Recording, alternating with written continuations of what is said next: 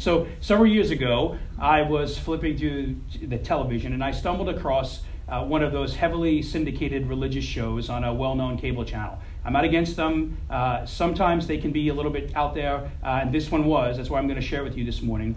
But it was a little more out there than I even expected. I was really surprised by what I saw. I was just kind of scrolling through and then decided to camp here for a few minutes to see what was going on. And it was a recorded worship gathering, something just like this, in a very, very, very large church. And it was a teaching at that point that was trying to show people how to pray. Essentially the same thing that I'm going to attempt to do over these next weeks.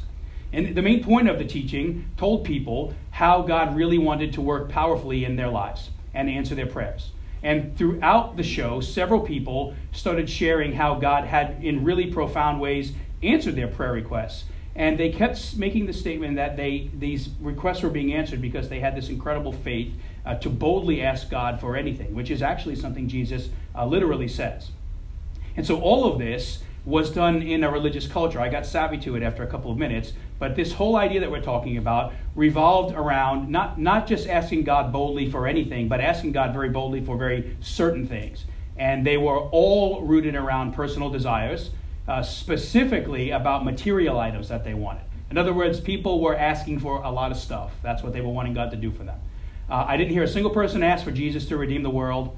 I didn't hear a single person ask for God to eradicate pain and suffering or to solve the problems of poverty or inequity. None of those things were being asked for. The requests of God were incredibly narrow because they only focused on a handful of things, and I'll mention to you a few of them.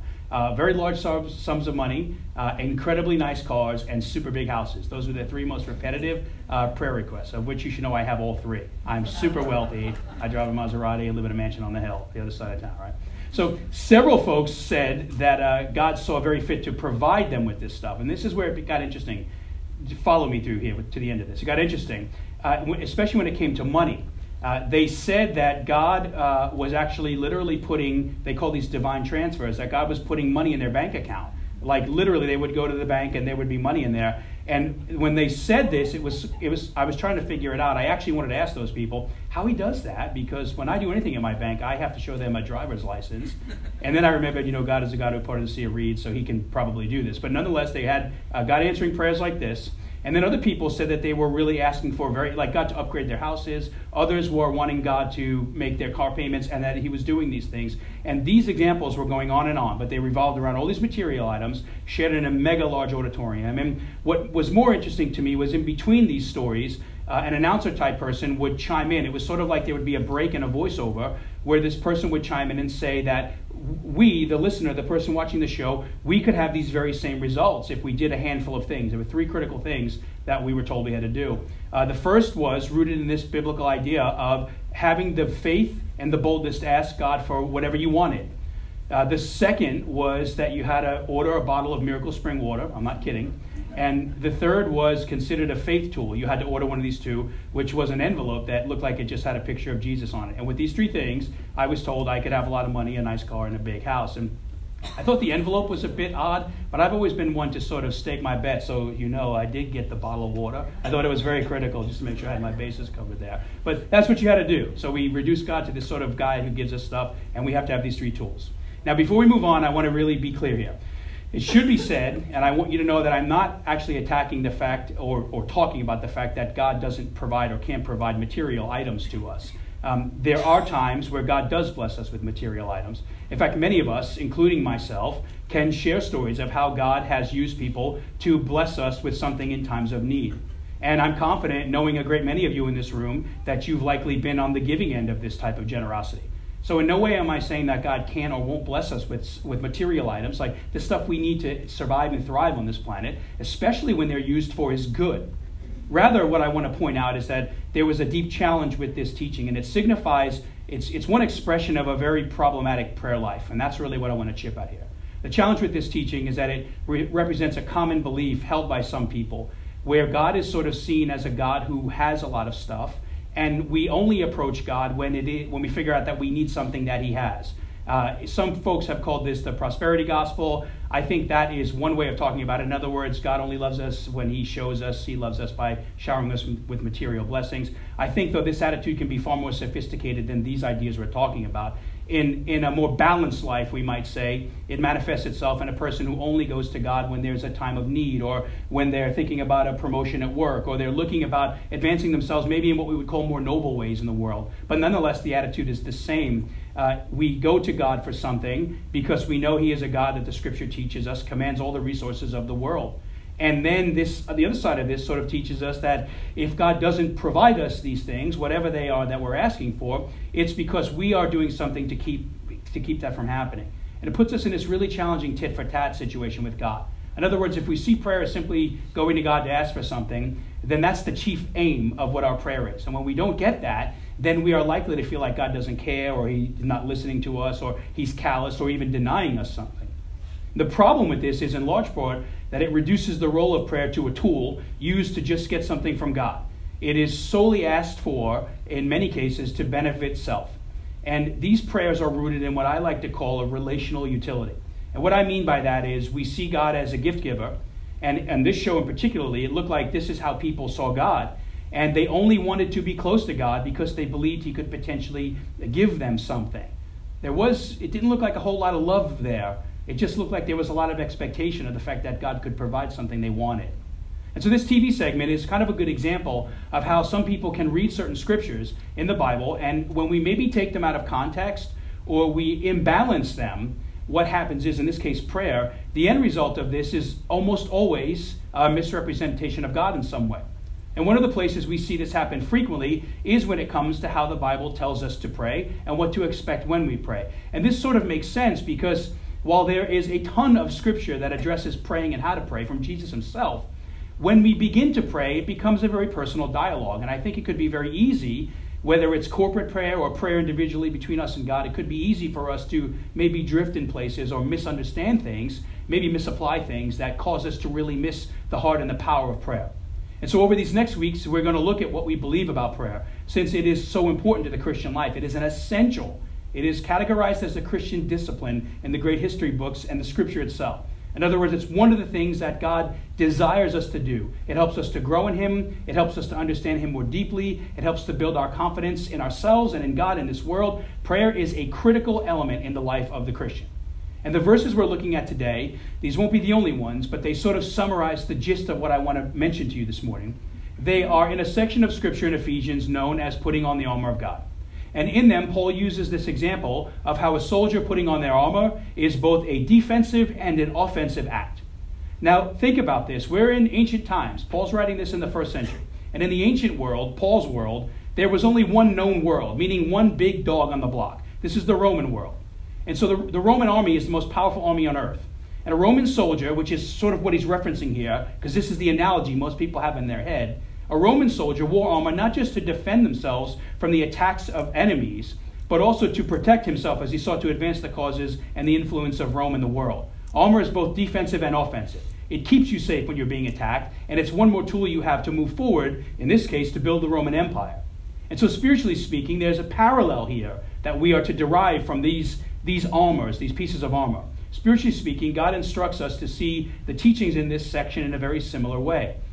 They instruct us to do things like read the Bible, which we've talked about. Rest in Jesus' righteousness and dwell on Jesus' truth. We spent a lot of time talking about Jesus.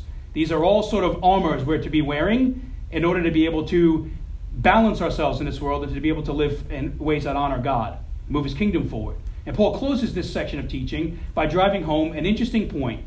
He goes on to say that we also need to be the type of people who pray without ceasing, who pray for everything at all times.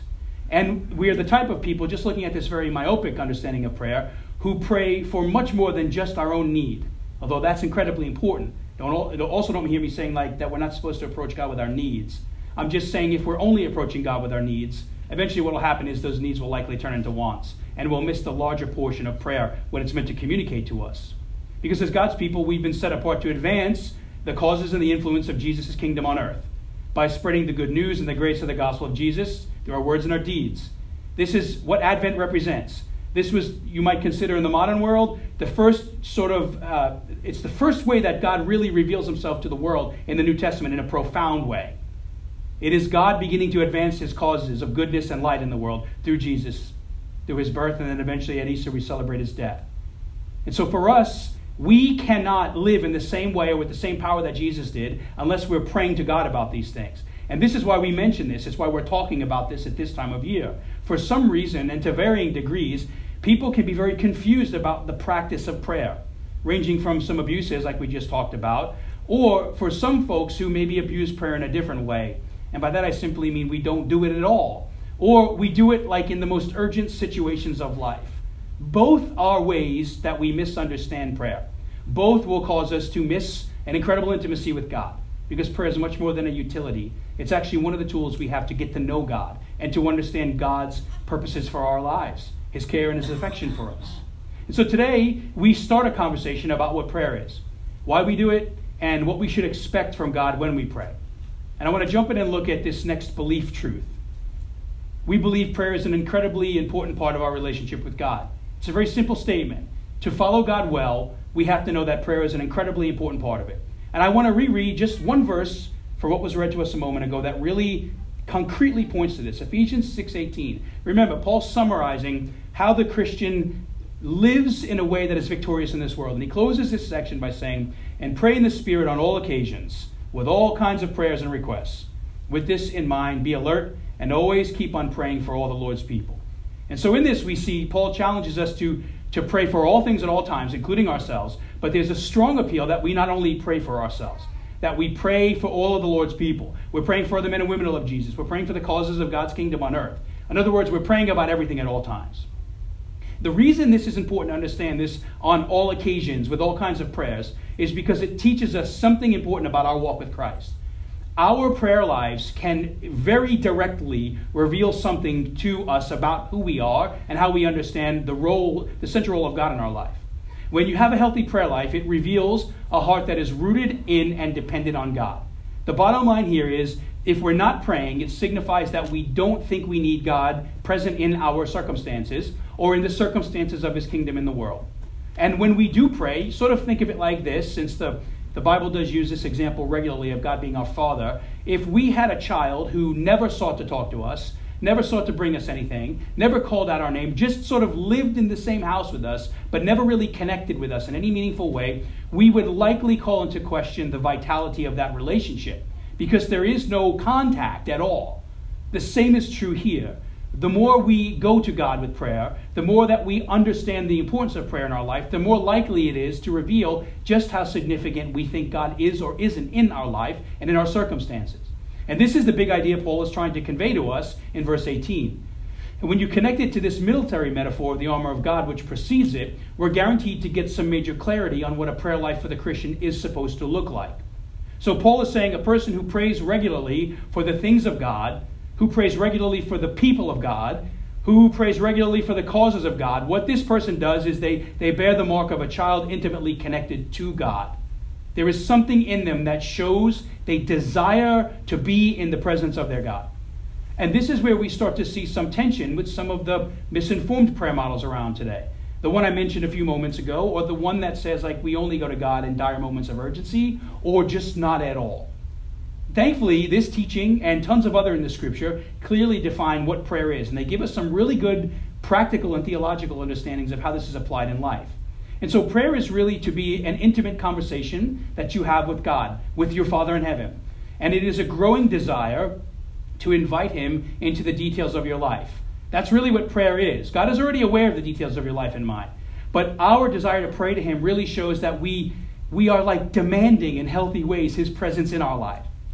God wants to be a part of the details. All of the good ones, all of the bad ones, all of the challenging ones in between. And the more that we pray to God, the more that we invite Him into those things, the more likely we are to see that God has a deep affection for us and that God deeply wants what is best for us. And so prayer is really like having the freedom and the confidence to know that you can approach God for anything at any time. That's what Paul is saying here. But coupled with some of the qualifications of prayer, meaning he's saying don't only pray, it doesn't say pray in the Spirit on all occasions for yourself. That's included in this, meaning we should pray for ourselves, but that list goes on about the other things we should be praying for. Part of a healthy prayer life is having the maturity to know that the purpose of prayer is not just utilitarian in nature. It's not just that we want to spend time with God when we sense that we need something in life from Him that we think He can provide. That's the problem with the first motive in the prayer we examined this morning. It was truly an attempt to take this, robust tool, this discipline God has given us, and we reduce prayer to just something to get something from God. And I want to put this in human terms for a moment. I want you to think about a meaningful relationship you have with somebody. Just imagine this in your head. A spouse, a child, a son, a daughter, a parent, whatever. Think of somebody you really care about. And I want you to think about that person starting to treat you like this. If you've ever been around a person who treated you in this utilitarian way, it is incredibly unhealthy and hurtful. Because a person who treats somebody that they say they love like this, they start to get a really negative feeling from them.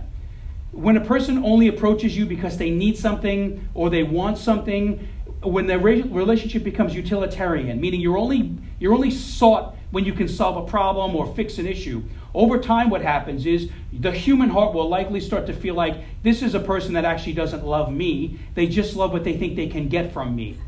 I think the proverbial wisdom in our world is we would call this person a user, right? They're only around when there's something to garner or get. Now think about using this relationship with God. Think about maybe his emotions and his feelings, how it might feel to him if we approach him in this manner, how we sort of, even though he's aware of the circumstances of our life, we sort of deprive ourselves by not having him present in them. Other people make this same utilitarian mistake with God in how they pray. They just express it a bit differently. Maybe we pray for things that are more noble. Like I said earlier, we want to pray to advance our own kingdom on earth on a regular basis. There's nothing wrong with wanting to flourish in this earth, but disconnecting God from that is a problem. It's a different form of materialism, we might say. And some Christians would never dream of speaking to God at all to demand something material from him. We just hear that some of them maybe don't desire to speak to God at all. And if we do pray, we resort to what I like to call Hail Mary praying. Now, if you watch football, you know that there's a famous play, particularly in the college world, called the Hail Mary pass. And it's basically a last-minute play of desperation you use when things are so bad in a game that you are about to lose. So what happens is, I'm kind of paraphrasing here, but the quarterback says, everybody run to the end zone as fast as you can. I'm just going to throw this thing up there, and somebody do your best to grab it. It's what you do when you've run every play you know how to run. The clock is ticking. The urgency is so significant that you have to do something out of desperation. And so a team resorts to this when there's nothing else to resort to. And unfortunately, this is how some of us see prayer in our lives. And sometimes that is not necessarily a bad thing. What I mean by this is sometimes the urgent nature of life can really get our heart's attention. That's a good thing when something maybe snaps us out of a numbness before God. That's a good place to begin. But what I would say is if our prayer life is this in its entirety, like we're only sort of going to God when things are urgent or dire or stressful, then what happens is we miss out on something significant. This is the type of person that thinks prayer is something you fall back on when there's no other option, while the rest of the time they largely ignore God. And what this means, the deeper heart issue here, is that this is a person who sort of says like, I follow God, but they rely on their own strength. They rely on their own cleverness to get through life. And the truth about life is there are some situations that we are not strong enough or clever enough to get through on our own. And it's in those moments that we can be awakened to the presence of God in prayer. Or a better posture would be that we are aware God desires to be present in all of the moments in our life. And if we end up at this one with him directing our ship, that's fine. But wouldn't it be better if we actually sought God through all the moments of life, good and bad, where we invited him not just into the crisis, but we actually wanted him present on the mountaintops of our life. We wanted him there for the birth of our children. We wanted to give thanks for that. As we raise our kids or love our neighbors, we want him present in it all. That's what Paul is saying here. If we only turn to God when we exhaust all of our options, then we create a pretty stressful way of living. Because essentially what we're doing is we're redlining in life and then demanding to speak to God and never really having our life motor run at an even keel. Now, on the contrary, Paul tells us we shouldn't just pray when we think we need to. We should pray all the time, on every occasion, about everything. And he says we shouldn't see conversing with our Father in heaven as a Hail Mary option, but the main play you run in every day and in every area of your life. Some of the great people in the kingdom of God, whether they are living, maybe these are men and women that have influenced you or me today, or folks who have gone before us, maybe they've written books or they've really sort of practice certain disciplines of life where they've shown us how to live well for Jesus. One of the common threads in those lives, much like I said mission last week, how folks have a healthy burden to share the name of Jesus through word and deed, that's a mark of maturity. Prayer is also a mark of maturity. And what I found is there's this idea of sort of practicing the presence of God in our lives. Simply meaning we don't even reduce prayer, although it can certainly be a block of time in a private place in our own rooms. Absolutely, legitimate way of praying. But the men and women who seem to be most dialed into God, they really pray on all occasions, meaning in their workplace, in their travels, in their leisure, they see and sense things, and they often bring these things to God, like off the top of their head and the top of their hearts. They are literally inviting God into every moment of their life. And that is a very great place to be, because what it reminds us of is that God is never disconnected from any moment of our life. And whatever is before us, or whatever we're dealing with on the inside, big or small, God is present and with us. All occasions, at all times, for all things, including the Lord's people and the work of the kingdom. And it's super important to note, this is sort of where we'll begin to wrap up and where we'll pick up next week. It's important to note that this teaching Paul gives us is not just his teaching alone. We are first taught to pray like this by Jesus himself in the Lord's Prayer. Much like every good discipline in the New Testament that somebody like an Apostle Paul picks up and applies to his own life, it roots itself in something Jesus not only said but did. And so Paul is not just randomly teaching us stuff about prayer here. He is literally reteaching us the stuff Jesus taught him that he is now living out. In the Lord's Prayer, or I like the model prayer, there's a few names for this in the Bible, depending on what translation you have and what the header is, but it's either most likely referred to as the Lord's Prayer because he gave it to the disciples, or the model prayer because it's the model prayer Jesus gave us the sort of pattern or prayer life after. In the Lord's Prayer, or the model prayer, and in his personal life and teaching, Jesus constantly tells and shows us prayer is a crucial part of the Christian life. I mean, Jesus himself is doing this. He is not only the Son of God, he is God. And at every major and mundane moment in his life, he is approaching his Father. You just cannot look at these two and see them wanting to be separated. There's this beautiful companionship they have. They want to be in each other's presence. And Jesus brings everything to his Father, including the challenges of the cross. And God speaks to him. They communicate. This is a different way of praying. It's a way of getting your whole life rooted in a relationship of daily dependence on God. And what it does is it shows that God is on our minds in every area of life. That's why I say that our prayer life sort of reveals something about our heart. When we look at our jobs and our families and our workplaces and our finances and our spare time, we can either run through life with those things, or we can understand that if God is truly our King, if Jesus is our King, he wants to be present in all of those things. And I promise you, not because I have the authority to make this promise, but because the Scripture does, when we invite God into those things, we are more likely to be satisfied in those things. These are things that will benefit us and serve us. They will not be things that sort of pull us in tow or demand allegiance from us, because God is the King of those areas of our lives.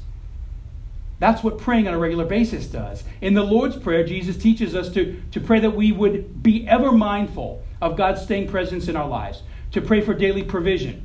That's what the first three are basically talking about, those first three petitions. We're to pray for protection from temptation and evil, to pray that God's gospel of grace would deepen its roots in this world. We literally had to pray that the heavens that God resides in would be manifest on this earth, that his kingdom up there, through our lives, our words, and our deeds, would make his kingdom here. In other words, we're lighting new candles in our life everywhere we go. We're shining new light in the areas of the world that need the light of Christ. We are to pray about what our role in bringing about God's kingdom would be. We're not only to pray for the Lord's people, we're to remember that we are one of the Lord's people, for in Jesus.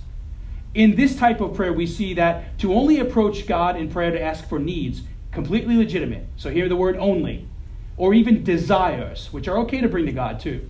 If we're only going to him with these things, then what is likely going to happen is we're going to be met with an imbalanced understanding of prayer.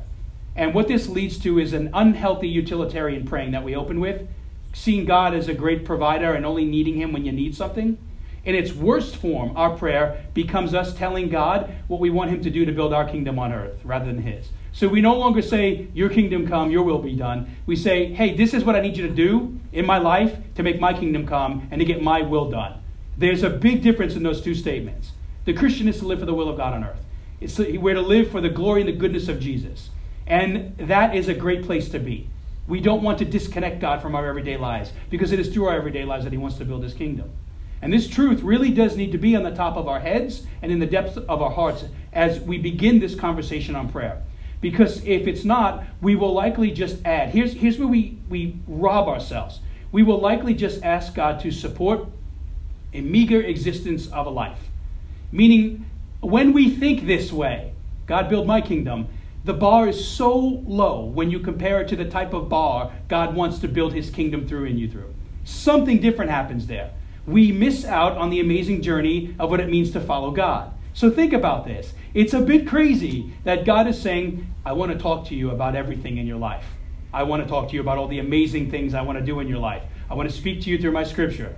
I want you to know that my staying hand of comfort and presence is with you. That my authority is with you. When I command you to do things like go share my name through word and deed, I want you to know that I want to use your life not only to bring you hope, joy, and peace, but to bring hope, joy, and peace to other people. I want to use your life. I want to talk to you about how your faithfulness to me today is the bedrock that will produce the fruit of my kingdom tomorrow. And I want to do this for all of eternity. Like what you do in this earth matters forever. I want to talk to you about your hurt, your struggles, your joys in this life, your sufferings. I want to talk to you about all of this and more. He says this. This is the nature of the Bible. But I can't talk to any of you about this because all you want to do is talk to me about what you want from me. This is literally what he says to the person who can't bring anything beyond their own desires to God. I want to deal with everything, but I can't get into everything because you only need me when you need me. Understanding this, praying on all occasions, truth, in Ephesians is truly the foundation to everything else we're going to talk about over these next weeks. It simply means our lives are postured in a way to where we recognize and desire God's presence in all areas of our lives. Our thoughts, our worldviews, our vocations, the way we raise our families, whatever it is, we want God in our lives. And so as we wrap this up, this first teaching on prayer, and officially enter this Christmas season, I hope, with no pun intended, since today is a day where we think about the hope of Jesus, I hope it really does bring a bit of clarity as to why we need a bigger goal in our prayer life than just praying for the needs of our own life. We want to pray for the needs of our own life, but I think the more we recognize that God wants to use our life to meet the needs of others, to advance the causes of his kingdom, the more likely we are to see the nature of our prayers and expectations of God expand. And I hope today we'll begin praying and asking God to give us a kingdom mindset here, to ask God how he wants to provide for our lives, not only to sustain us on this earth, but also to build his kingdom and share the name of Jesus on this earth. What we celebrate at this time of year is this reality, that God, in ever-increasing ways, culminating in Jesus, made the name of his name known to the nations of the world. And Jesus is the apex example we have of this. And as he leaves, that's my last 3 sermons, when he leaves, he says, now my name, I prefer you share it with the world. I'm going to work through you to the end of time, until I return, until my advent, my second advent, my parousia takes place. We are to labor for the kingdom of God on this earth until Jesus returns. And we cannot do that without praying. And so when it comes to what you've heard this morning about adopting a prayer life focused on your life and God's kingdom, I pray you'd be honest with God during this time. Let him speak to your heart as we move into response about where you are or are not with your prayer life. Because I'm assuming, myself included, we all have places where we can grow in this area. And as a church, we want to encourage the growth. We want to encourage growth in praying this morning. So ask God, ask yourself, what is Jesus saying to you about your prayer life? And what is it you will do about it? When you leave this place, will you pray for him? Or pray for the kingdom of God? Will you pray for your neighbor? Will you pray for the vibrancy of Jesus Christ to be manifest in your life? And if you have questions about prayer, maybe you have questions about what I've said today, use those connection cards this morning to let us communicate with you. We would love to be able to answer any questions we can about praying because it's so critical to the faith.